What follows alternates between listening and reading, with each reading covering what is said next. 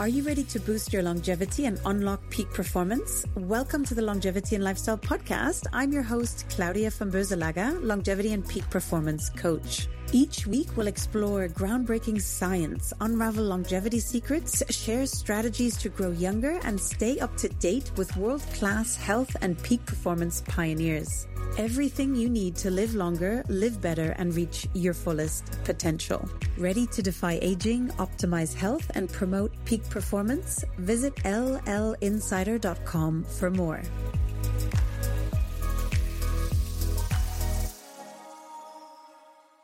This episode is brought to you by Lila Quantum Tech. In the past 2 centuries, our understanding of longevity has revolutionized.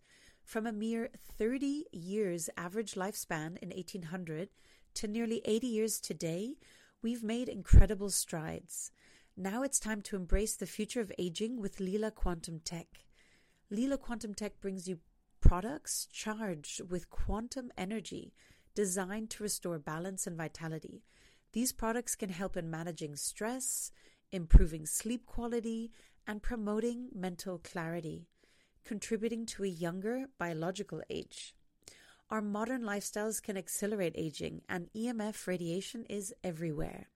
With Lila Quantum Tech, you can combat this trend and focus on utilizing the balancing effects of quantum energy to maintain your youthfulness and shield yourself and your loved ones' well-being. To bring balance to your everyday life, boost your health and vitality, visit leelaq.com, that's LEELAQ.com, and embark on a journey to a longer, healthier life. And for you, dear audience, get a 10% discount on Lila Quantum Tech products with code LONGEVITY10, that's LONGEVITY 10 at checkout today. My guest today is none other than John Gray. John is the author of the most well-known and trusted relationship book of all time, Men Are From Mars, Women Are From Venus, listed by USA Today as one of the top 10 most influential books of the last quarter century. Dr. Gray's books are translated into approximately 45 languages, so for those of you around the world, this will definitely be of interest. Dr. Gray has written over 20 further books. His most recent book is Beyond Mars and Venus. And John helps men and women better understand and respect their differences in both personal and professional relationships. And we will dig into all things relationship today. John, it's such a pleasure to welcome you on the podcast. Claudia, what a pleasure to see you again. Thank you again for having me on your podcast. No, my pleasure, John. And I had the pleasure of seeing you speak live. Obviously, I'm familiar with your work from before, but for all those listening today, you're in for a real treat because anyone who listens to John can be captivated for hours and hours and hours. So we'll hope to have an interactive conversation today. I will try to remember to ask questions because John covers all topics so beautifully as well. But I'd love to kick off, John, with you sharing, for those perhaps unfamiliar, a little bit about your very interesting journey, beginning in Texas, going to the Maharishi Mahan Yogi for 9 years, I believe it was, and on to becoming a world-leading relationship expert. Can you share a bit about your story? It's always funny when people are known for something, you kind of go, how did that happen? Even before I became an quote expert on relationships, I was an expert on sex. And before I was an expert on sex, I was a monk who didn't have sex for 9 years. Okay. Cover the spectrum, right? Well, for me, even my teaching is a little bit different from most people's teaching on sex, which is it's usually about technique and it's about increasing pleasure and more pleasure. And mine is using pleasure only to use pleasure in order to create more love. That's what sustains passion for a lifetime. At 71 years old, I have an amazing sex life. I've always had an amazing sex life. And it's not a sex life. It's a making love life. But sex is a part of that, a big part of that. And most people, when they start to feel pleasure, kind of like when you're eating ice cream, if you eat ice cream, you just want more and more. No matter how full you are, it's so pleasurable. You can just eat more and more. Well, when people have sex, it feels more and more pleasure, feels great. And then it doesn't. And that's why people have to start using vibrators, and they have to start using whips, and they have to start having threesomes, and they have to use porn and all these other things to sort of keep it alive, because pleasure is not the point. Pleasure is just what our animal nature, it's so pleasurable that it will make us make babies. But as soon as you've made babies, that's it. You're not interested in sex if you're an animal. So they only have sex at certain times when the female is ready to make a baby. So as humans, we have the ability to be sexual all the time, whenever, in the appropriate situation, but it burns out real fast because we're not animals, or we can be like animals. But if we use our lower self and integrate it with our higher self, which is love and wisdom. So use your sexuality in a way which is in order to increase the feeling of love. And that can only be, and I would say only, in my limited perspective, with somebody you deeply care about in a monogamous relationship. If it's not a monogamous relationship where you have a commitment to this person, what happens is you get lost in just trying to seek out more pleasure and more partners and newness and whatever, as opposed to taking the sexual energy, feeling it, and then don't run with that, but run with it to express more love. Like with my partner, I can say, or making love, I say, you're the most beautiful woman in the world for me. And you're the only one I want to be with. And I'm so lucky to be with you. That touches a woman's heart so deeply, because it reaches a very deep core of women, which needs security, to need and feel safe. Because when a woman feels safe, she can open her heart. If she doesn't feel safe, like you're going to come and go and you're going to be gone, now she has to start all over. So when she doesn't feel safe, she can't make as much estrogen. Estrogen is the magic hormone that allows her to be orgasmic. So you get to much higher levels of multi-orgasmic pleasure if a woman feels loved and safe. And ironically for that, if a woman feels loved and safe at a very high level, a man's hormones that get produced in his body are different than regular sex. And they've done the research on this, and married men who have a good sex life, their body makes a hormone after sex as a result of sex called prolactin. And prolactin is, for a man, the monogamy hormone. People are going, what makes men monogamous? It's getting married and having a successful relationship. Now you start becoming more and more monogamous. Other women, as sexual creatures, become less and less interested in me, but like beautiful flowers that they are, but less and less of a need to connect with them, because I'm getting what my essential nature requires at a higher level, which is love. And so you can measure this. In married men, they make prolactin. In single men, they have sex. They don't make prolactin. And when you don't make prolactin, then when you have sex, you lust after more sex with a different partner. And that makes it harder and harder. And then when if you have a girlfriend and you're somewhat in love and you're having sex, you'll make a little prolactin. Marriage will produce a lot more prolactin. Now, the downfall of this is, and it's a downfall for all of our relationships, is the newness of a relationship, novel experiences. That means new and different. Oh, we're going to go to Napa and we're going to have a wine tasting. We haven't done that in a while, and get a hotel room. That's a new and different place. Sex is going to be better. Happiness is going to be better.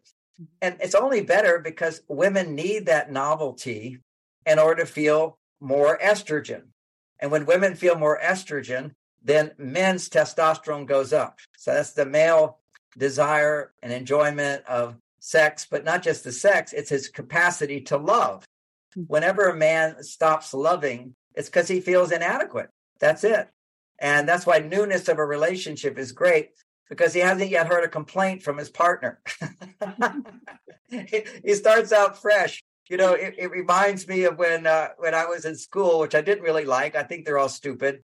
But anyway, that's my point of view. I like learning certain things, but anyway, I didn't like school very much, and it would bore me, and I'd fall asleep. Every September, when the season would begin, I had so much energy, because I wasn't backlogged on all this history, it had no baggage of the last semester. It was like having that new beginning. Mm-hmm. And that's what happens for men. When men feel like I have a new beginning, a new chance, I can do well, surges of testosterone. Now, that's why we need relationship skills. That's why I like Valentine's Day is one of those basic relationship skills, which is it's an opportunity for him to bring her and do something new and different from the routine. Break the routine, do something new and different, and provide a higher level of validation for her that she's special. Now, a lot of men just what is this? I don't need that estrogen, so I don't need to feel so special. Every day is a Valentine's Day. No, every day is not a Valentine's Day. Every day is not that. You're doing your best every day, but this is above your best. You put in extra effort on that day. I put in effort into my relationship, but women need times, birthdays, anniversaries, special occasions, and Valentine's Day is one of those special occasions where you go a little bit more than normal. And it's really the healthiest thing in the world. Everything can make me happy. I'm a good guy. I'm a good husband. I'm doing all the good stuff I do.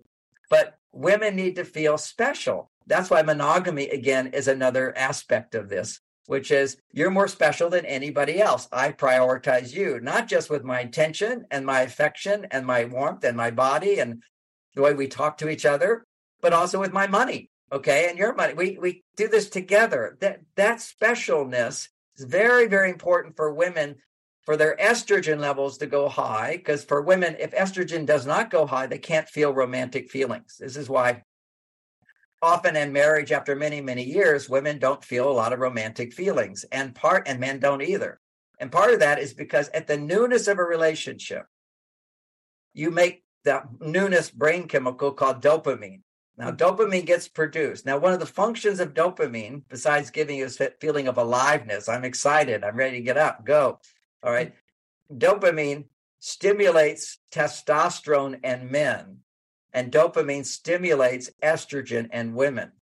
So what you get, the sexual attraction between men and women, the foundation of feeling all that pleasure, which then allows you to go to a higher level of love, the foundation of testosterone, estrogen creates the attraction. In the beginning, it's being caused by newness. I don't know you yet. I've never seen your body. We've never had this interaction. I can take you to all the things I do, and that's new. And she can share the things about her life, and that's new. Just like when you probably saw my dog walk by, it perks your attention. Something new and different. What's that walking by? You see that? But once things become familiar, okay, routine sets in. Literally something happens in the brain, which is called habituation. And you just don't make as much dopamine. It just stops making dopamine from your relationship, from your partner, from your wife undressing in the bedroom, in our relationship, which was one thing my wife wisely does, she would undress in the closet. So I don't get to see stuff that often, So at least it's sort of perpetuated, but that's just a little thing. The point of this is that you're not going to get free hormones, testosterone in men and estrogen in women. You don't get it automatically after a while in a relationship. We can do little things, and that is like Valentine's Day, doing something out of the normal, doing something different, new and different. That will give a trigger for it. And so that's a standby, a practical value to the special date. And by the way, it doesn't always have to be on Valentine's Day, because sometimes you can't. My wife and I, we just said, let's make another day for Valentine's Day because it's easier to get reservations and there's more room at the best hotels or whatever it is. So you get better deals. These are fun things to know. Yeah. But the free hormones from newness go away. So how do we keep the passion? We do certain things like on Valentine's Day, special gifts, special responses, our best behavior. Like for the week before Valentine's Day, a woman could practice never complaining about anything. A week before that, she could share with him, oh, honey, I was thinking some nice things we could do for Valentine's Day that would be really special. She can help him. Don't be an immature person thinking he should know everything. Men don't know everything. So what you do at that point is a couple of weeks before, you say, I was thinking about Valentine's Day, and something special we could do that I would love is this, or this. And would you pick? See, that's much more romantic than she says, honey, I want you to do this. No, that's not it. It's got to have a little surprise to it, a little bit of him coming up with it. That's a feather in a woman's cap. Because let's say I picked going to see Hamilton. That was one of my best anniversaries. I got good seats for Hamilton. But she told me she wanted seats at Hamilton, but she also wanted a few other things. And she said, you pick. And so I picked that. And then when we went to Hamilton, then everybody said, well, did you tell John to do that? And she said, no, John just picked that. See, because if she's in control, it's like not a feather in her cap that she came up with this, that she made it happen. Mm-hmm. And let me give you an example of that. These are just simple, playful things. Imagine a woman's working in her office and a delivery man comes up and delivers roses to her. Well, that's a feather in her cap that my husband arranged this to happen for me. It's not like she did that for him. Now, and he feels successful when she says, oh, everybody loved it when they saw the roses. What does he feel? Yes, I provided that for her. So when a man succeeds in providing something that makes her happy, that's a feather in his cap. And for a woman, when a woman is treated in a way that's, in a sense, one up better than everybody else in the office, that's special. That's what special means. Then her estrogen goes up. So we're really dealing with men and women are truly different. And what makes us different is our genes. Okay, we have these genes. The genetics of the genome of a woman is different from the genome of a man. Now, every man has a little variety in his genome. That's the genes. And every woman has a variety. But all women have a very similar genome that's very different from the male genome. So there are these realities. And what we want to do is activate the optimal gene expression in a woman by doing these certain things, which will lead to her feeling more love and more happiness and less stress in her life. And a woman can do things that will optimize a man's genes to go in harmony with his, in a sense, ideal genome, because the genome needs interaction to be expressed. So our genes only get expressed if like I have the expression of, I want to write a book. Okay, I'm a writer and I'm going to be motivated. Well, in the past, what really motivated me to write my first book, of course, was to help people. But now I got 20 books. I don't need to write another book to help people. Okay, I can just talk about this one or this one or this one or this one. But when new science comes out and I can now realize, oh, I can help people even better than these books because there's new science to validate how men and women are different, which is my theme. People don't realize how men and women are different. And people who do accept that men and women are actually very, very different. If you accept it, you still don't understand how to utilize that knowledge and how to correctly interpret it. Like with Valentine's Day, it's like a metaphor of everything important for men to know about women. And what that is for a woman, little things make a difference equal to big things. So all acts of love that I can do for my wife have the same response, estrogen-wise, in my wife, whether I did something big or something little. So I can say, honey, I made so much more money this week. And she goes, oh, good, we have more money to pay the bills. So that's a surge of estrogen. I can also come home and say, honey, where are you? I want to come give you a hug. And so I find her to give her a hug. Now, she knows every day I'm going to give her 4 hugs different times in the day. When I get up, when I go, when I come back, when we go to bed. She's always around that time. She's going to get 4 hugs. Now, why do I do that? Because 4 hugs is, think of it like 4 points. And being a good provider, which I am, is 1 point. That's all it is. Every day I get a point for being a good provider. I get a point for coming home or connecting with her every day. He came back, he's back. So that's another point.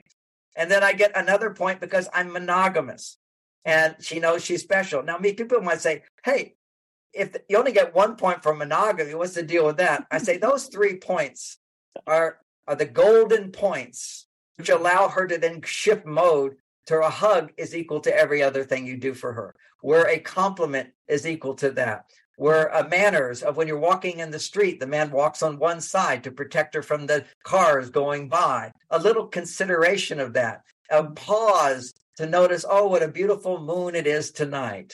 And just, yes, let's enjoy the beauty. That validates a part of her that wants to just enjoy the moon or needs to be reminded that this is a special moment to enjoy a beautiful sunset or a beautiful this. And men often don't see those things. And when a man doesn't acknowledge or see those things, the message a woman gets is he doesn't see my beauty. These are beautiful things. I value beauty. And while men do, it's sort of a subconscious valuation of beauty. It's not always articulated into words. And words ultimately we know when it comes to the porn industry, words are porn for women and naked women are online are porn for men. But what we want to do is come back to these natural genetic differences, which is words of acknowledgement. So I want to share with everybody who has a sexual partner for this Valentine's Day, when you're making love with your partner, men, try saying something along the lines of, while you're having sex, instead of this quiet thing going on, I just love you so much. I'm so lucky to be married to you. I'm so lucky we found each other. At the restaurant tonight, I looked around and you're the most beautiful woman there. I felt so proud that you're my wife. See, these are things a man can say that he actually feels, but he never puts it into words. You see, we can feel these things and they just drift away. Now, likewise, for a woman, what she can practice this Valentine's Day is when your husband, first of all, whatever happens, don't complain about anything. Even if he takes you to a restaurant and the soup is too cold, don't even, this is a special occasion, okay? On special occasions, you don't need to change the restaurant. You don't need to get, I want to speak to the manager, this soup is too cold. I should have warm soup. Forget about anything not perfect. Just focus on the good on this special occasion. At other times, you can say something, but you don't realize as her estrogen goes up because he's doing something for her. Estrogen goes up when you're depending on someone for something. Testosterone goes up when you're depending on him for something. Or when children, for example, need their mothers, testosterone goes up. Or when clients need your expertise, your testosterone goes up. And that's good for women, good for men. It's just that men need 10 times more. Men need 10 times more, particularly maybe even 20 times more when they're to be romantic. See, this is amazing concept here. It's when a man's testosterone can go so high in the presence of a woman, what happens then is his estrogen also starts to go so high. If a man's estrogen goes too high compared to his testosterone, that means he's more feminine than masculine, then he'll be needy, he'll be moody, he'll be picky, he'll be demanding. The worst qualities of masculinity only occur biologically. What's correlated with that is whatever his mindset is the mindset is not producing, actually not activating the genes to express themselves as estrogen rather than to express themselves as testosterone. We need to have this balance inside of us. Genomic expression is like the foundation of great romance, but we're out of balance. So romance helps us come back into balance, which is men being primarily the givers and women being primarily the receivers. But a woman's job as a receiver is to be good at helping him be successful at giving. So that's why you want to spend a few weeks before, or even the day before. You could even say to him, now, honey, this is a special occasion. So these are 3 things I would love, and this is what it would look like. You'd wear your blue suit, or you could wear your green suit. Give him a few options. Always give options. So you're never telling him what to do. But these are things that would make me feel really special. And a lot of women don't have the courage to even say on Valentine's Day, this is a day to make me feel special. And what would make me feel special if you went and got a card and said something sweet that maybe you said 50 times 10 years ago, but I'd love to hear it again. Women never get tired of hearing, I love you, you're special, you're so important to me. Oh, your hair is beautiful. Oh, I love that outfit you're wearing. Now, these things, that one is not so natural for men to say because we're not so fashion oriented, but you can practice a few little lines there that will at least let her know that you notice, that you see, because ultimately for women, I'm seen, I'm heard, and I'm heard in a positive light. Well, you will always be heard in a positive light, women, if you practice not complaining on the romantic date, no matter what. So an example comes to mind for me is actually so romantic that I realized that was the moment I wanted to marry my wife. And I was driving her we were going to a seminar event. It was another town. And we were going to be late because I realized I'd taken the wrong turn. And I saw a sign that said, you're now entering the state of Nevada. And I was supposed to be in California.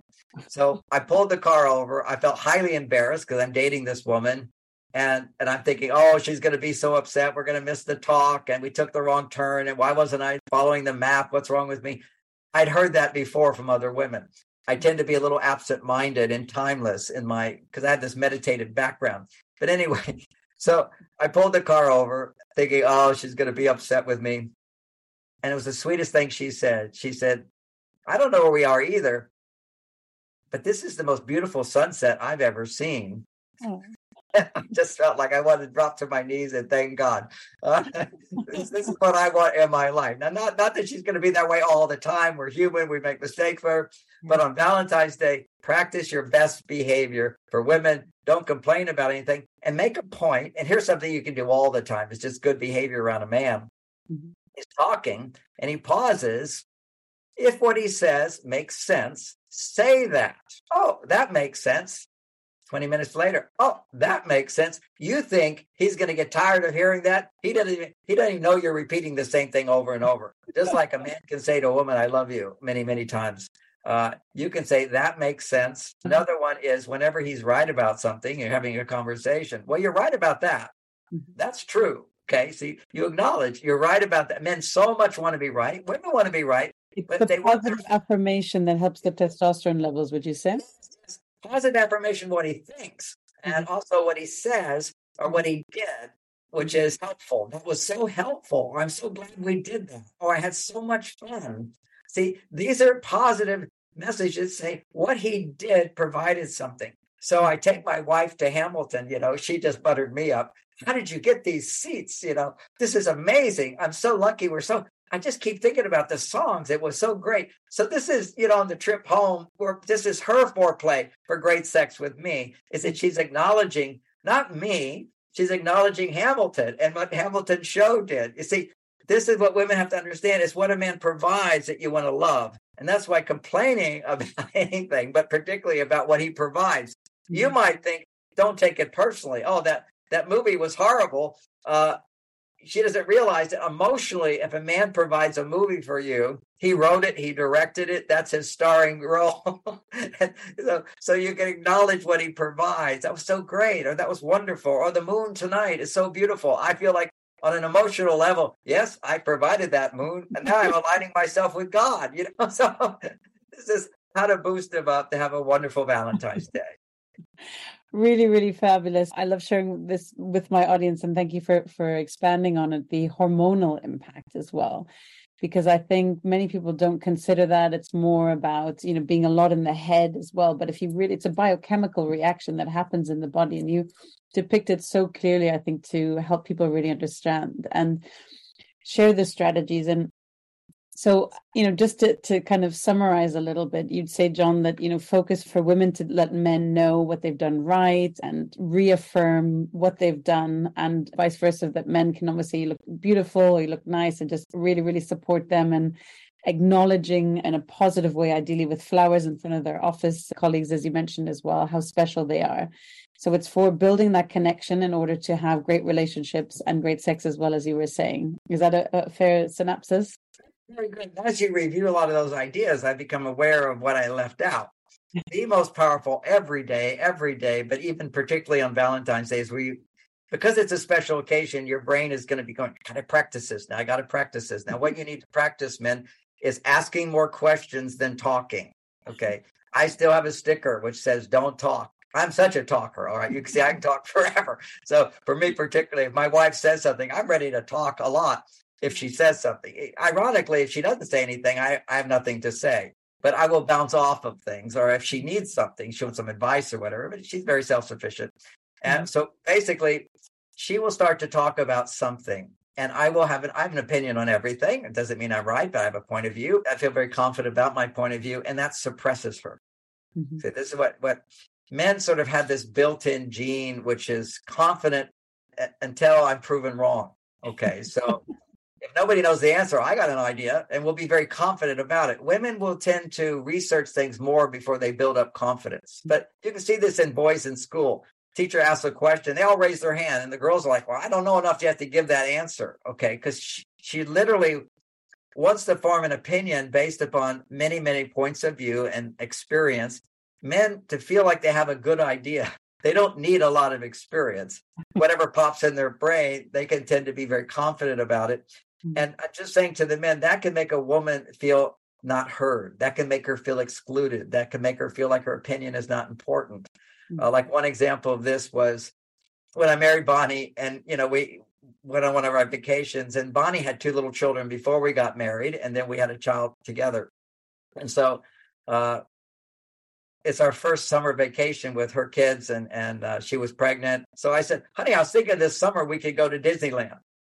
And she immediately took that personally, like, you just decided? And my experience, I didn't just decide, I'm just thinking, but I just said, I think we ought to go to Disneyland, but with so much confidence in her mind, it was like, you're not open to my opinion, like what I care about. And men don't realize this. It's just our attitude, our tendency tends to be sound like we don't care about what you think, when really we're just throwing out that idea and you interpret it as you can't come up with another idea.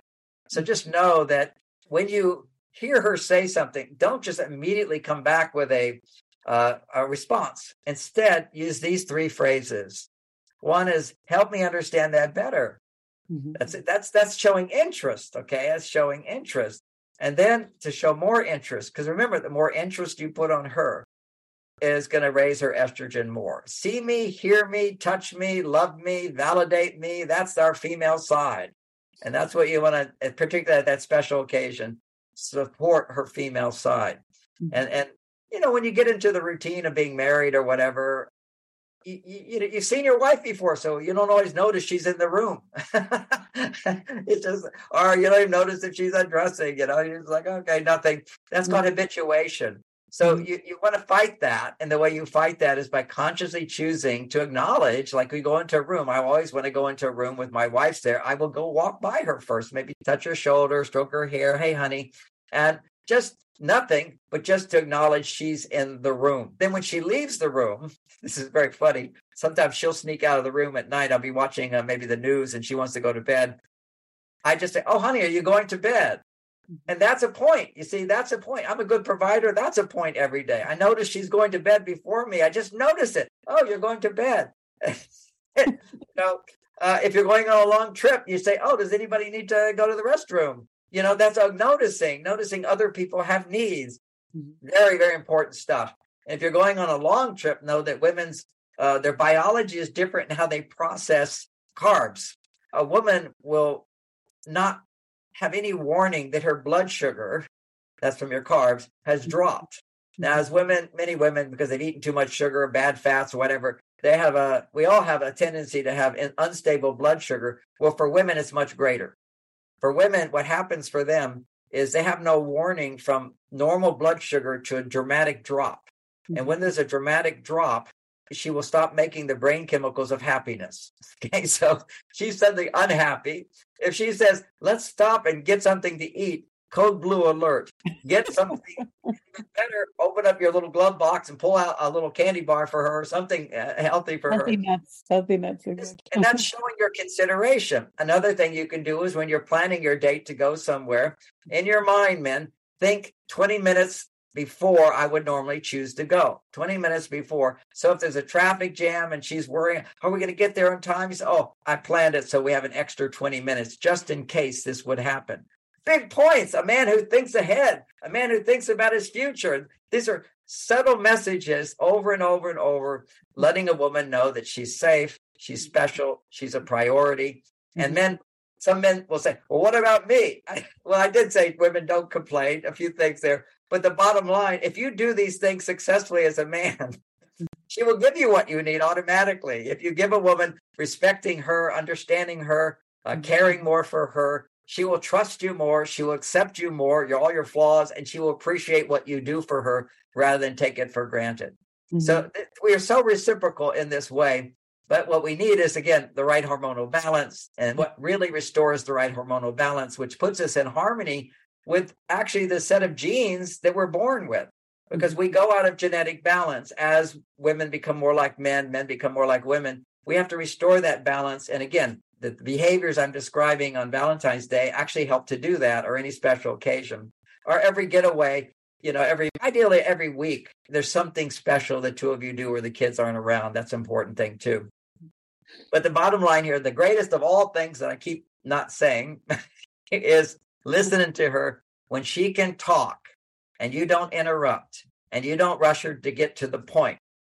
Researching this new book I'm writing on our genome and our genes, talking to all these really advanced scientists. These are and they can go down rabbit holes and I have to learn a whole new language and everything. And I just kind of, would you get to the point on that one? Would you get to the point? They're like women, they're going on. I'm like, but with a man, I can say, hey, cut to the point on that. Why are we talking about that? You don't do that with a woman. Okay. You don't do that with a woman. But what you do is, well, help me understand that better. If you want to sort of point it in a direction, because men kind of go, where is she going here? She's like opening up her purse and pulling things out, So I don't know. What is the goal? What am I supposed to do? Well, I'm going to tell you what the goal is, man. What you're supposed to do is patiently show interest in helping her express whatever's inside with great understanding, without judgment or criticism or trying to stop it. And if you try to stop it, it will last longer. Some men will laughingly say, oh, if I listen to my wife, she'll go on, tell me more. She'll go forever. I said, no, she won't. No, she won't. You have a history of her going forever whenever she did talk, because you keep interrupting her. And it's a sense, if you interrupt her, it's like you have to start over and then start over. I have to say it a little differently. He didn't get it. So she hasn't gotten it all out. And it's surprising to me how good women can be when they feel safe and articulating, expressing what's going on inside. And your whole key there is to validate. And the way you can validate, you don't have to agree with whatever she's saying. Validation just means I can understand how that must feel. And I guess that's frustrating for you, or that's disappointing, or that must make you so happy, or that's a good idea too. You can do that with her. But the key thing to this is getting her to talk, getting her to feel safe. And our tendency as men, if a woman starts to talk, is to get her to the point, to solve the problem, to try to fix it, when really solving the problem, which we love solving problems because it raises testosterone, the problem is she needs someone she can share with and feel safe. You see, a woman doesn't undress in the workplace. It's not safe. She'll draw on people being critical and judgmental and look at that, look at that, look at that. So you feel safe by putting on clothes. Well, in the workplace, women feel safe by suppressing their emotions and their feelings. They don't let them be known, and you shouldn't, by the way. So other woman who teaches these ideas, her ideas about gender, says, women, you need to express your feelings in the workplace. I say, yeah, and you're going to get fired. Men, no, you don't do that. And I don't complain to my clients either. It's serving them. The workplace is a different dynamic of where we're selfless serving others. It's not primarily about us. The outcome is for us to get paid so that we can go into a relationship at home with our spouse and our family, which is a give and take. I'm here to receive, but I'm also here to give. We're giving and receiving and trying to find an equitable balance there. But the workplace, it's a different dynamic. And women going into the workplace, they have double the stress of a man. We know this is factual. Okay, you can measure stress levels by cortisol levels. You measure a cortisol level of the workplace, and it could be the actual workplace or a way a woman interprets her workplace, or even if she has a healthy, happy workplace. But if she's solving other people's problems all the time, waiting to get a reward for it, what happens is she's making more male hormones than female hormones. And whenever a woman is making more male hormones than female hormones in balance, okay, there's a balance they need. That's too far on their male side, not enough on their female side, their cortisol levels will go high.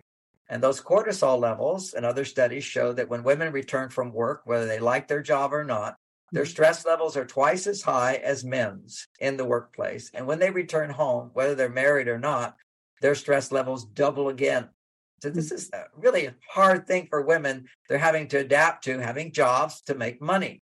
You see, the instinctive thing in women, the basic genome of a woman produces estrogen when you're nurturing a child or when you're nurturing someone who needs your help, not for money, but out of love. You see, love is the whole thing. And yes, you can love your clients, but are you really going to do that for your clients if they don't pay you? If somebody doesn't pay you? See, your children don't pay you. You never get paid by them, but you do get, and that's called giving from a place of love rather than giving from a place to get a reward. Giving to a place to get a reward, still good. We all need to do that. But that is more of our male side. And for women, the most powerful estrogen stimulator is to give from a place of love. So, we all know giving makes us feel good, but you give to children, you give to your garden, you give to helpless people, or you give unconditionally. See, those situations, you can't get anything back. Okay, what's there I'm going to get back? Forces you to access a part of you which is unconditional, and that's your loving side, and that's your estrogen side. And women are really don't have enough time to do that. So their estrogen levels go down. That's one aspect of it. So romance, this is a great solution. Romance saves the day. If a woman doesn't have estrogen production because she's nurturing and feeling safe and feeling relaxed in her life, romance says, you're special and I'm here. I've got your back. I'm thinking about you. You don't have to think about me. This is all for you. So she gets to not only get that on Valentine's Day, but even more powerful than getting it on Valentine's Day is anticipating getting it on Valentine's Day. So anticipation is a huge process for women to pump up female hormones. And one example of that, which I'm thinking about very playfully, is how many days in advance my wife packs when we go on a vacation. She's already 2 weeks ahead. We're going to Hawaii. She's already putting outfits out. She's organized it. She's putting the whole thing together. I pack in 30 minutes. Okay. It's done. I do it on the morning before I leave. Why? But all of that anticipation of something good happening is pumping up her estrogen all that time. And when a man has these good skills I'm teaching him, you don't have to do it all the time. You're a good guy, but you don't have to work so hard. Just knowing there's places where she can anticipate she's going to get it, then she's going to be getting her female hormones all week long because she knows there's going to be something happening on the weekend that's special for her. And then over the year, there's this buildup inside of women, and on an emotional level, am I really that special to him? And it's not a reflection on him at all. This is something called habituation. It's just biological response, which is countered. It's countered by another biological response women have, which is anticipation of something special is going to happen. So something more special than just the weekly date is going to happen on Valentine's Day. And it's kind of like all year long for women, they're kind of, well, let's see if he really loves me like he used to.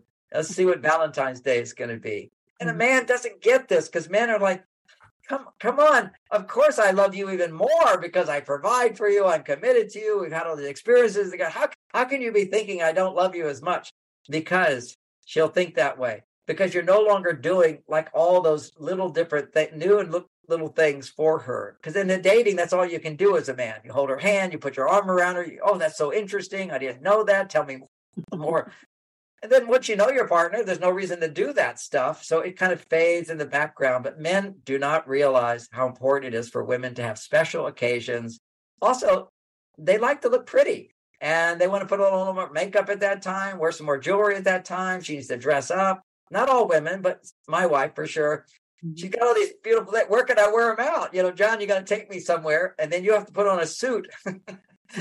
So again, one of the things we did when it comes to this whole idea of choices, Bonnie would say to me, now this is a special occasion, so I want to be your fashion director. Is that okay? I said, yes.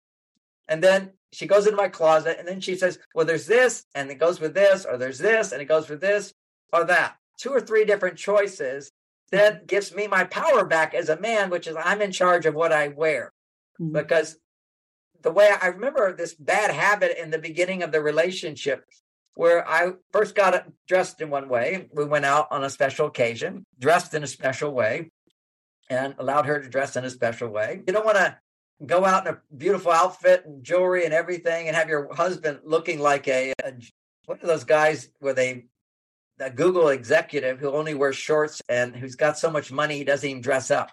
See, in high-tech land, they all dress like slobs, And there was a place where I was very successful and felt like I don't have to dress up at all. And I had this jacket I used to wear until one woman said, I wasn't sure if that was you or a homeless man. They're really amazing tips. I want to touch on this topic for some people listening that might really struggle with relationships in general, right? I love these beautiful tips for how to improve relationships. But what if some people listening have experienced some sort of relationship trauma? What is your advice on healing that before perhaps looking for a new relationship or dealing with previous relationship trauma to show up as a better person in the current relationship? What do you advise? Okay, there's I've got a lot of books on these things, right? And there's one called Healing. It was one called Mars and Venus Starting Over. It could be after a death or after a breakup, after a divorce. You have to start over each time, right? And there's a lot of things we do to sabotage starting over. So let me give you some statistics for a moment. A failed relationship for a man and a woman, we'll call that a divorce. And statistically, a man is already married 3 years later. He's not carrying that trauma with him, at least consciously. A woman waits 9 years, and many of them don't get involved again. These are statistical truths. Now, why does she take so much longer? Because women, in order to have well-being, they need to have more estrogen. That's a part of their genome. Women perform better. They are who themselves. They have good self-esteem. They're happy and fulfilled, is equated with the expression of the genes that produce estrogen. So you need to be producing that estrogen. And a devastation of a breakup makes you feel, I don't know what I did wrong, and therefore I'm powerless to get what I want. And you see, most women, not all, but most women will blame the man for his deficiencies in the relationship. And many times they're very obvious. After many, many years, it goes from I'm ignoring you to I say mean things to you. That's called escalation. But it starts with he's ignoring her, and she's not appreciating him anymore the way he used to. And then when he doesn't feel appreciated the way he used to be, then he's not as motivated and he doesn't do things. And then when he doesn't do things, she goes into, well, he's changed. And when he's changed, he's not doing those things. Let me take the higher road and be more loving to him. And when she's more loving to him, she tends to give what she thinks should make the relationship work. But the relationship didn't work. Why didn't it work? Because her choices to give more are not those things that are most valuable to a man. Okay, that's it. She's going to give more, but it's not what he needs more of. He's never been taught the differences between men and women, how to bring out the best in a man or how to bring in the worst of a man. So, for example, women, what they'll tend to do is they'll give, and then they feel, I didn't get back. He didn't come back to me. And so then they feel resentful. As soon as you have any resentment, you've just sucked all the air out of a man's testosterone. If he's the problem in your life, there's going to be no more passion. And if you don't have times to make love, where you're actually making love, it goes away. You have to keep making dopamine. You have to keep making testosterone. You have to keep making estrogen in your body. Well, in your relationship, you have to keep making love. Rarely are people almost impossible to be making love regularly and want a divorce. So basically, when you don't know how to make love in a relationship, both outside the bedroom and inside the bedroom, then what occurs is resentment builds up in her. And every time she does something for him now, which she thinks is going to make the relationship better, everything she puts effort into the relationship and it doesn't come back, she now builds like a little brick of resentment. And then another brick and another brick around the heart until she's got nothing left. And she's not going to be able to open her heart again to another person until she removes that wall. And that's called healing trauma, healing disappointment, healing sadness, healing anger. And in a relationship, without having to actually do a lot of deep work, which some people can really benefit from therapy, other people are not interested. My books teach you how to do it for yourself, which works for some people. Some people need someone to do it for them, with them. So there's a lot of range here. But none of that works, in my opinion, if you don't first recognize that relationship failed because of him talking to a woman, but also equally because of me. Mm-hmm. And there's no way, at least every woman I've counseled, and there's thousands of women I've personally counseled and millions I've counseled in front of stages and audiences and bring people up and people clapping and all that because they're relating to it. So this is what I've seen over and over, is that women do not see how they contribute to the problems in relationships. And until you see how you contributed to the problems in the relationship, you can't trust that I can do something different and have a better relationship. Men tend to think if I can just get a different woman, I'll have a better relationship. But women will think I'm powerless to get a better relationship. And they go into fear of, I can't trust men. I can't trust myself. Now, ironically, most women don't see when they go in and they say, I can't trust men, which is a block to opening your heart to men. But actually, at a deeper level, it's not just I can't trust men. I don't trust myself. This is a key thing. If I don't trust myself, what that means is I fell in love. Every woman, when they get married, he's the one. I love him. This is great. I finally found the right man. Women are looking, often many for their whole life. They're looking, I found him. Okay. And now everything's going to be better, as if it's all the man. And then when it doesn't work out, it's all the man. And it's my mistake for picking that man. And sometimes you made a big mistake by picking the wrong guy. There's no question about that. But at the reality, even when you pick the wrong person, as the problems increase, she doesn't realize how she was an equal part of the escalation of bigger problems. When a couple comes to me for counseling, when I didn't understand the dynamics of relationship the way I learned, I bring a couple in. Okay, what's the problem? Like a typical male, let's solve the problem. Okay, what's the big problem? We'll solve it. And then I realized solving the big problem is very, very hard. Okay, very, very hard to solve the big problem. So let's put all big problems to the side and let's start solving little problems. And once you're solving little problems that actually gave rise to those big problems. See, it's all escalation. For many men, they don't go drinking because they don't feel successful at home. Many men cheating on their wives, only cheating on their wives because they're not having great sex at home. He's habituated to his wife. It's not as thrilling. A new and different woman approaches him. Boom. And if he thinks, oh, if she doesn't know what happened, it's not going to hurt her. He doesn't want to hurt her, but he doesn't know. And again, we just don't understand the energetics of affairs, whether it be a woman or a man. When you're making love with somebody else, you're robbing energy from the relationship. And then you have to start over and there's a wound. You don't have to know. I've witnessed all of this stuff where I know the man's having an affair or I know the woman's having an affair. And because they tell me, but don't tell my partner. Okay, so I'm not going to tell your partner. And then I get to see their partner's a little crazy because they don't know what's going on. And so that's a trauma that has to be healed again. And so healing trauma is its own thing. But for trauma to be healed, the prerequisite is personal responsibility. If you're just going to your therapist to complain about what's going on, you're just actually growing more pathways in your brain to see what's wrong with people rather than growing pathways in your brain to be more loving and accepting and appreciative and trusting and caring. And these are all positive attributes. But when we complain, it's addictive, particularly for women. Complaining is addictive. Now, as men are becoming more feminized, they complain, which is a sorry state.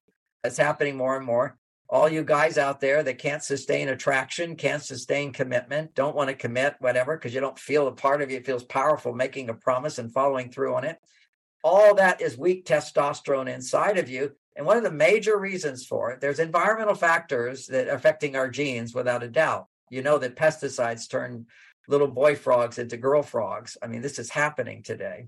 There's so much confusion, gender confusion today, but it's all about your hormones on one level, from one perspective. And one of the things that defeats a man's male hormones is to complain or to talk about his feelings.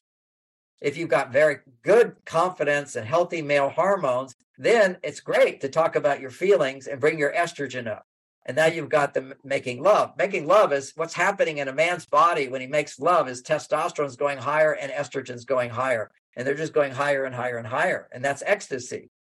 And, here I'm at 71. I've never had better sex in my life because I've got my male hormones and I know how to connect with a woman. So her female hormones go higher and higher. So this is what we can, this is the long-term benefit of a loving relationship. You cannot even get close to that with a stranger or with porn or whatever. What you can get in porn for men is a temporary surge of testosterone, which I'll experience for hours if I have time to have that much sex. And it extends into my life. Whereas for when you do porn, you do get a glimpse of, for a man, or verbal porn for women.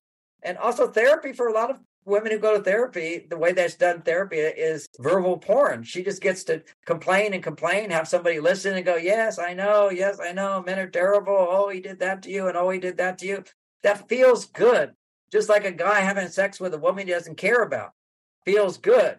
Women complaining feels good, and it's addictive. They did MRI scans of women who complain a lot and who live in unhappiness, and they found that talking about her unhappiness or even thinking about her complaints produced so much dopamine as if she was taking cocaine.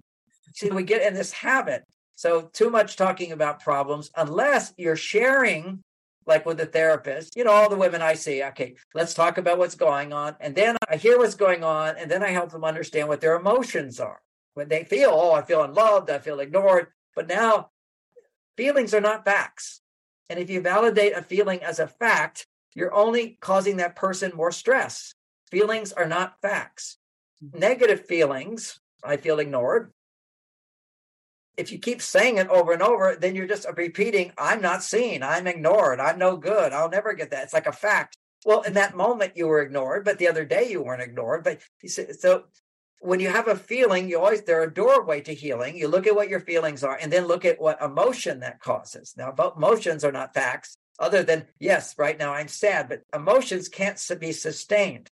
If you feel an emotion and somebody connects with that emotion, then you let go of the emotion because you're basically connecting, and then you find another emotion. So I have a technique that women can do if you want to heal your heart. My book, Mars, Venus, Starting Over, is just filled with these tools to heal your wounds, and also the wisdom to take responsibility of how you contributed to the problems. Not that you're the only problem, you contributed to them. That gives you confidence that now I can make a change in my behavior in order to get a different result. If you don't see how only a new seed can create a new crop, it's not a new man, it's you. You've got to find a way, something I do that doesn't work, that sabotages that relationship. I misinterpreted, I reacted, whatever. So that's only one part of it. The other part of it, particularly for women, is processing the emotions. So that would be to start over again. You probably need to write about 20 to 30 of what I call feeling letters, where you think back to the relationship, you write that person a letter, and you go through a series of emotions that feel like anger, and then disappointment, which brings you to sadness. And then sadness and disappointment brings you to fear, worry, and go back to times where you were scared. And imagine you're at that time writing out what you couldn't express at that time. I'm angry, I'm sad, I'm afraid, and I feel regret. I'm sorry I married you, or I feel bad I said this, or I feel ashamed that I'm in this relationship for so long that's so horrible. You've got to get down to those deeper feelings that nobody wants to admit. And after every emotion, like anger, you say, what I want. And you say, under disappointment, what I wanted. And fear is what I don't want. And you have to get back to desire and express those negative emotions. So 4 levels of negative emotions, and then several expressions of what I want. Then what you do is you imagine your partner listened to you and miraculously read 10 of my books or took my seminars and could actually hear you and validate you and say, please forgive me. It was my fault. I did this and I did this and I shouldn't have done that. And you deserve this. You actually create the narrative in your imagination. First of all, what you're feeling. See, all of our emotions are based on imagination. We always imagine life to be worse than it is. We imagine it may be worse, but we imagine it to be worse than it is. So when you process through those emotions, then you imagine having someone, and really it's you loving yourself here by writing out a letter to yourself from that person saying, I understand why you're angry. You're right. I understand why you feel sad. I'm so sorry. I understand why you're afraid. I promise I won't do that again. I'm going to do this for you. I'm going to do this for you because you deserve that. And I feel bad. Because, you see, they go through validating all your feelings. And then when it comes to bad, I feel so bad that I said this or did this, or you didn't deserve that. I'm so sorry. Please forgive me. Please forgive me. And then what will happen is automatically you will experience, by creating this situation, the automatic forgiveness response. The forgiveness response is not what you did is okay. I let it go. I'm just letting it go. And when you let it go, I can move on. So as long as you have these unhappy feelings or fear feelings or judgmental feelings or criticism feelings, that's called an emotional charge about your ex. You're just not ready to move on. That's why you take a long time. And then you tend to find the same person. or you tend to think this person's the same person. And then you go, not good enough, not good enough. I can't tell you how many women in their 40s who are divorced who date around, say, yes, he can do this and this, but I just have no feeling. He's not the one. I can't get that feeling. I want to have that feeling of being in love. Well, that's your problem. But you can solve that problem of being able to be in love, where now you can find a lot of guys that you can be in love with. And now you're picking from a field of guys who can do more from you that you also can feel love for. Be a source of love, a radiant source of love. I see these people, they go, I love everybody. Well, that's rather unrealistic.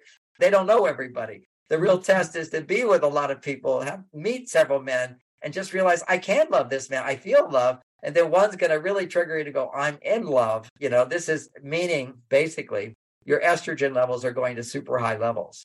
And that's going to be some chemistry, but it's also based upon a lot of healing of the heart.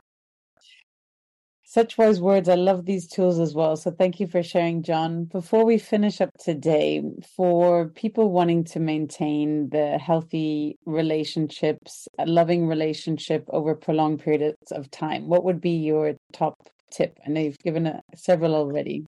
I got more and more and more, but here's what I'm going to say to the ones who are dating. It is Valentine's Day and it's a dating time. And a lot of women have stopped dating. They're already imagining what this person could be. There's another way to date than most people date, particularly as you're getting older. At any time, if the clock's ticking, that puts a lot of pressure. But after the clock stopped ticking, there's still, I don't want to go through what I went through before, so I got to make sure before I have to take off my clothes again. So I have to go through that journey. So there's this concern, there's this goal. I want to find the right guy, right? I got to find the right guy. I suggest don't look for the right guy. Now, I'll tell you why, is if you're looking for the right guy, then you're going to be testing them all the time. Is he like this? Is he not like this? Is he not like this? And your brain goes into a bias to look at negativity. So here, let me give you an example that everybody can relate to. If you're buying a house, okay? So if you buy a house today, one of my daughters bought a house. And now what they do when you buy a house is, okay, you put your money down, you say, we may buy this house, but first it's conditional. I like this house, but it's conditional. I got to hire some people, experts, who are going to come in and find out everything wrong with the house to see if it's worth it. Okay, this is what the brain does.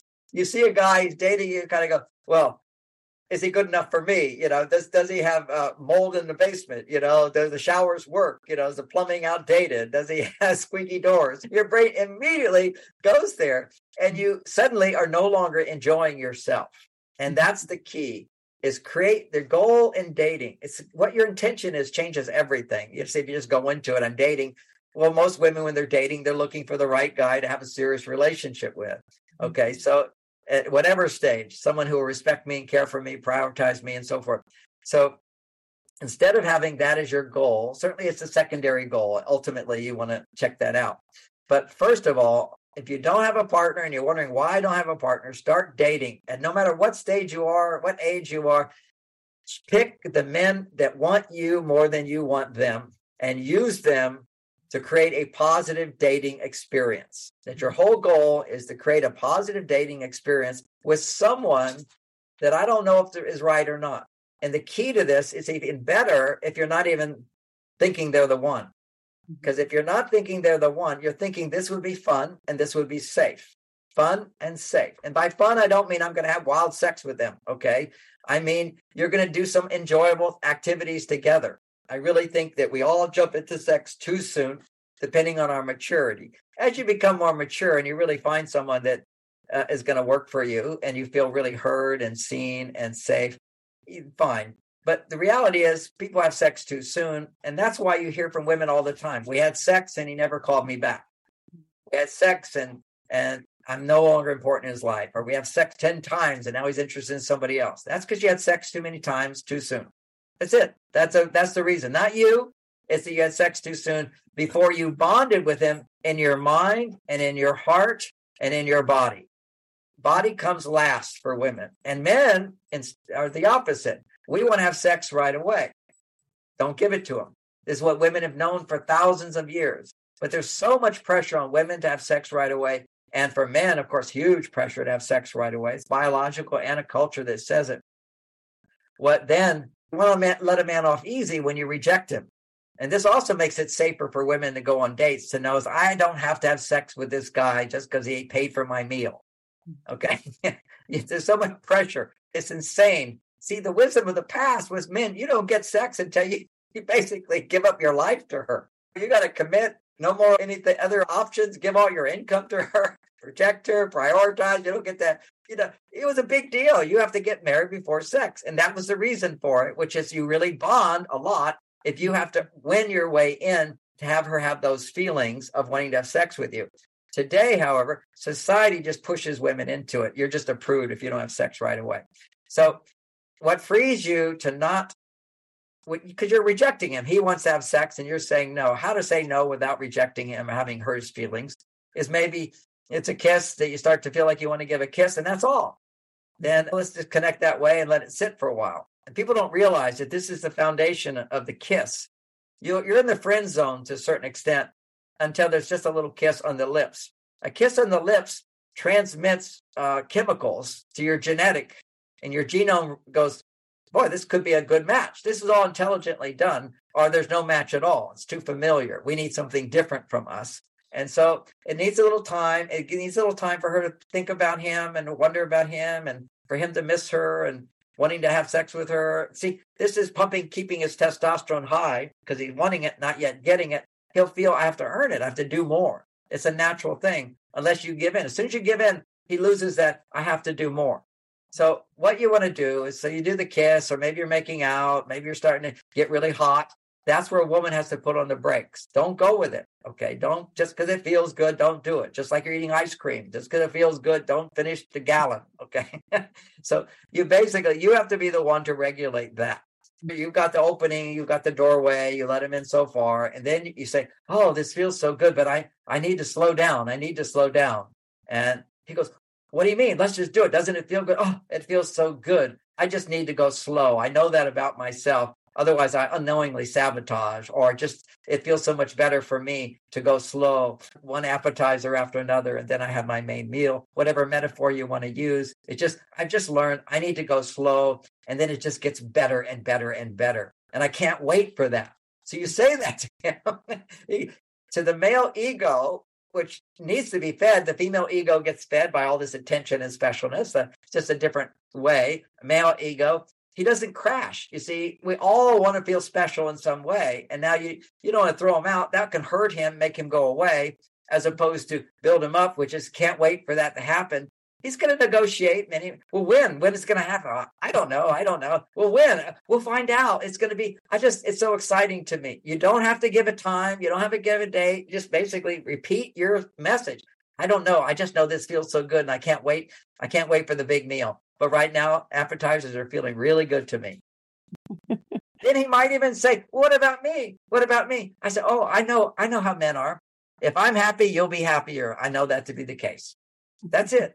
And some of these young guys, they got all their life. Well, don't you respect me? I said, I respect you completely. I want you to have the best experience. And don't you respect me? Because that's what my wish is. But I do always balance it. But I do look forward to that because that's going to soften his ego. Feed his ego, give him what he needs, his emotional need at that time. And, if you've got a jerk anyway, you can see if he's a real jerk if he doesn't respect you. What women need most is respect from men, but men don't give you respect unless you set the boundaries. You got to set the rules. If there's no rules, you're not going to respect you.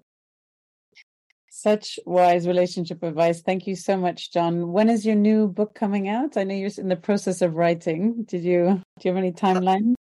I don't have a timeline for it, but it's going to come out this year or something. It's so amazing to look at the new research on, everybody knows about the human genome. Yeah. And everybody's a little confused about masculinity and femininity anyway. Well, biologically, how do you know the difference between men and women? You have to know the biology. So I spent years writing books about brain differences. Then I went into the brain differences cause us to produce different hormones. And the hormone differences is really what allows us to sustain passion. And now we get to the deepest level of research after they explore the human genome, and they've got all these things to understanding the genome, what feeds the genome, what allows the genome to stay flexible, brain plasticity, and so forth. So there's certain nutrients you can take that increase brain plasticity and cellular plasticity, genome plasticity. Because once you've been fixed, for example, if you've never been taught language at a young age, the genome is very malleable. It's expressed. You see, it's got all this potential, but it has to be expressed by external stimulation. If I just sit there and don't interact with the world, I'll be flat. So I have a potential. So the genome is your potential as a human being, but it has to be stimulated through education as well as love, acknowledgement, appreciation, support, all the messages that come in activate aspects of our genome in a healthy way or an unhealthy way. And then once we're adults, we do have the ability to rebalance the genomic expression inside of us, but we need that flexibility and we need different types of stimulation, either that which we give to ourselves or we have other people give to us. And one of the most important things, if we want to self-correct the genome that didn't develop, our potential in childhood that didn't develop, our potential to have high self-esteem, creative potential, motivation, love, self-love, all this potential that we come with who we are doesn't get activated, it becomes rigid. But there's a time in our life where we're able to start to change it. And that is around 28 years old. We can self-reflect and we can begin to challenge our reactions and actually cause different genetic expression to occur through self-awareness and the right kind of stimulation. So if I'm a guy and I'm with girls all the time and we're in a sewing class, and that's what I do all the time is sewing with the girls and chat with them, what's going to happen is my female expression is going to come out, my male expression is not. Mm-hmm. But if you allow me to go hunting with some guys, then I'm going to start feeling more masculine. If I never go hunting with the guys, or I never have a competitive sport, or if I never have a job that's dependent upon sacrifice on my part, I don't activate my unique genomic balance, and I just stay feminine. I need to activate it to become masculine. And boys, for example, while you never want to determine whether you're a boy or a girl before puberty, boys don't even have the potential to access their real masculinity until puberty happens. It's all on a clock. And when puberty happens, our testosterone increases 5 to 10 times. There's another surge later. But that's when we start experiencing our masculine side, the qualities that will carry through our life. But it requires certain stimulation from the outside. The Native Americans, for example, you go on a vision quest. African tribes, the boy at puberty would be stolen from the mother. The whole time he's with the girls, he's with the mother. You know, for me, I slept with my mother, with my other brothers when I was a kid. At a certain point, you got to get out of the bed and not have mom support and get out there and do things on your own with masculine support. And that's what we're missing today. And so boys don't know who they are, and girls don't know who they are. Girls, if you don't have a father who's loving your mother, you don't learn how to trust a man. Mm-hmm. These have to have these experiences. So then you need to read a lot of books written by men to trust men again. Then you need to start dating men who are more interested in you. Or come back to that point and finish off. These men who are more interested in you are men usually that you're not interested in. Just to get that, a symptom of low self-esteem that so many women have today. They think they have high self-esteem. On their male side, they do. On their female side, very weak. So in that case, what they do is they seek to pursue a man. When you want to pursue a man, you're on your male side of pursuing. And that only keeps increasing the gene expression of your masculinity rather than the gene expression of your femininity that can only be awakened if you have a man pursuing you more than you're pursuing him. And in that situation, you can develop new patterns, which I talk about in my book, Mars, Venus on a Date. In that book, I explain how to be a woman when you're on a date, and the man, how to be the man on the date, as opposed to not knowing. Because there's so many things women don't know. For example, and I try to finish up, the thing women don't know on a date is they're always asking men all these questions. They want to get to know him. You don't care about getting to know him. He doesn't need you to get to know him. If he thinks he does, he's on his girl side. You want him to get to know you. And sometimes to get conversation going, you have to ask him a few questions, then interrupt him, and then start talking about what you feel, what you think, what's going on inside of you. And then what he'll tend to do is the mistake men make is they'll either disagree with you, they have a different opinion, or they'll tell you why your thinking is wrong or you shouldn't feel that way. That's their feeling to one up. They want to feel that they're seen as something. So whatever he says, you basically go, well, that makes sense. That's a good idea. I hadn't thought of that. And then come right back to your point of view without arguing his point of view. Don't argue a point of view on a romantic date. There may be debate time in your high school, college. You're a politician, go out and debate. This is not romance. For romance, you don't debate. You give a different point of view from the factor of actually a good debatist does not get emotionally involved anyway. They just let that person's ideas land and then they give their point of view. And that's how a good debate goes. There's no always emotional back and forth, arguing back and forth. But people don't have those skills in dating. So when he expresses his disagreement or he's trying to improve upon what you said or says, just use your magic phrase. That makes sense. Well, that's true. Well, you're right about that. And my feeling is da da da da. And what I think is da da da da, without needing to change his perspective. Every man wants to be with a woman who's not trying to change him. And every woman wants to be with a man who doesn't try to change her, but support where she is. See, this is the big mistake we make. It's so easy to practice not trying to change somebody for a woman when she's not pursuing him. And then comes, you're using him. Men do not mind being used, okay? We are tools. There'll be some men that don't like what I just said. These are the whiny female men who have no confidence in themselves. They haven't developed their sense of competence. It goes to the fact that a lot of bitter men are like, all women want is money. Well, that's because they don't have any money, okay? If you actually have money and a woman says, I love your money, great. That's one of the things you can love about me. One of the things, not the only thing, but it's one of the things. Why not? But if you have no ability to provide money to a woman and she wants to be a partner who can take care of themselves at least and maybe provide for her if she doesn't have a job and she's making babies, what's wrong with that? Of course she needs that. But what happens is men will go into, oh, I just don't have a lot of money, so that's why women don't love me. No, it's you have no relationship skills. There's so many women that fall in love with men and are happy with men, less and less today, but they're happy with men who don't make a lot of money because they actually have the highest wisdom that women can bring into this world is you don't have to have more than everybody else in order to be happy. You can make your partner more than any other partner. And that's what makes us happy and makes us feel special. We can come back to healthiness and reality. There's a lot of people in this world who love their partners who don't have a lot of money. And there's a lot of people who have money who are very, very unhappy. And the more money you have, the higher your expectations and entitlements are. Okay.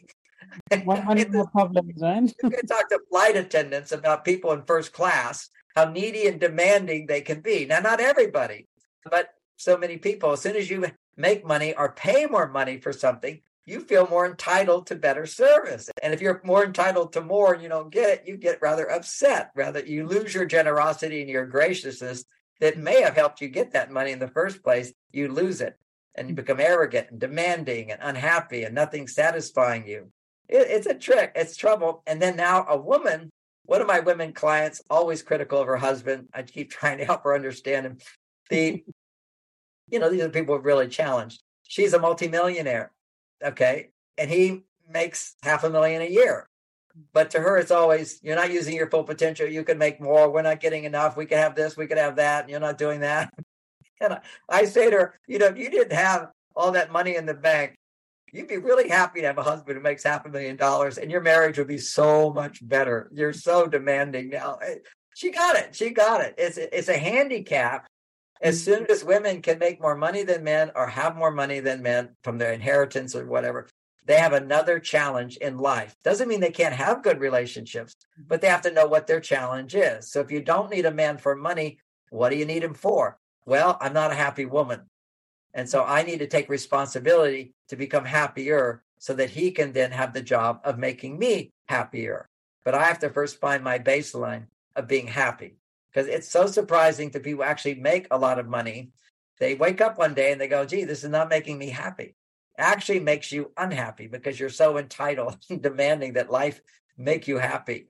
But you think it's going to make you happy, so you keep imagining you're going to be happy, so you get happy now. But once you realize it's love and it's relationships and quality communication based upon understanding men and women are very, very different. And the world is going the wrong direction today. And that's why you see so much suffering everywhere. And that all these problems of addiction, all these problems of unhappiness, all this violence only comes from children who are raised by parents who don't love each other. That's it. It takes a man and a woman to make a baby. And that baby can't grow up without a man and a woman loving each other. And so we have, so many women just can't trust men because they never saw a father take care of their mother. So many men are not interested in women or sustaining interest in a real woman because they never saw a man making a woman happy. And as soon as she's unhappy, he doesn't know what to do. He just blames her, moves on. Anyway, so we see there's a big problem today. The solution is learning how to love each other with better communication skills and wisdom to recognize what's most important to my partner, what's most important to me, how to communicate to my partner in a way where they can hear. And that's where communication skills are big.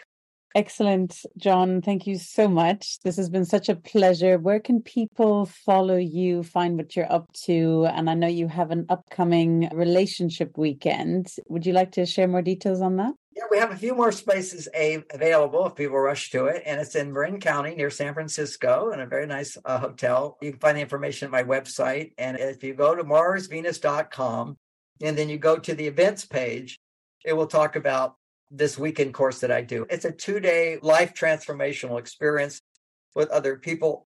And I'd say you get a good several years of therapy from a great therapist in just 2 days. Because I work with other people than you, for example. You don't have to get up there in front of everybody and have me change your life. But what you do is you get to see yourself through that and you go through it with that person. So we do exercises, we question answers, we do strategies for single people, married people, people in trouble in their relationships, people who have great relationships. They want to make it better. And people who want great sex. A big part of it is I teach the secrets of great sex. I'm a master of sex. There's no question about it. And just back in the beginning, you asked about my past. Well, I'm a born teacher. I have that aspect of who I am. Meditation helped me find myself. But so now when I came out into the world, I was no longer celibate. That's a fun story. But I went around having sex with lots of women. And during that time, I interviewed women on their bodies and what made them happy in sex. And I didn't know any of this stuff. I'd come from being a teenager who had sex, a celibate for 9 years. And so I learned a lot. And I thought, well, I learned so much. I wonder if other men know this stuff. And they didn't at that time. And so I said, let's have workshops. And I'm going to make it safe and fun for women to talk about what makes it good for them, men to talk about what makes it good for them. And we'll learn from each other. And that was the beginning of my getting that women are so different. I mean, what makes women happy in sex is the opposite of what makes men happy. I mean, it's two different forces coming together. And so if we can identify that, then how do you sustain that new sex that's so good in the beginning?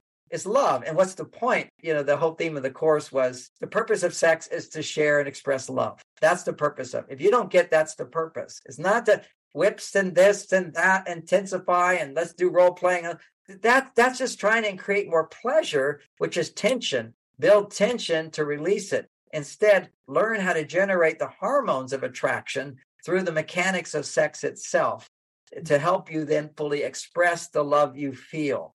And then your ability to recharge your feeling and feel back in love. For me, it's great sex, making love, that I feel in love. And that will start to just sort of wear off to habituation after a few days.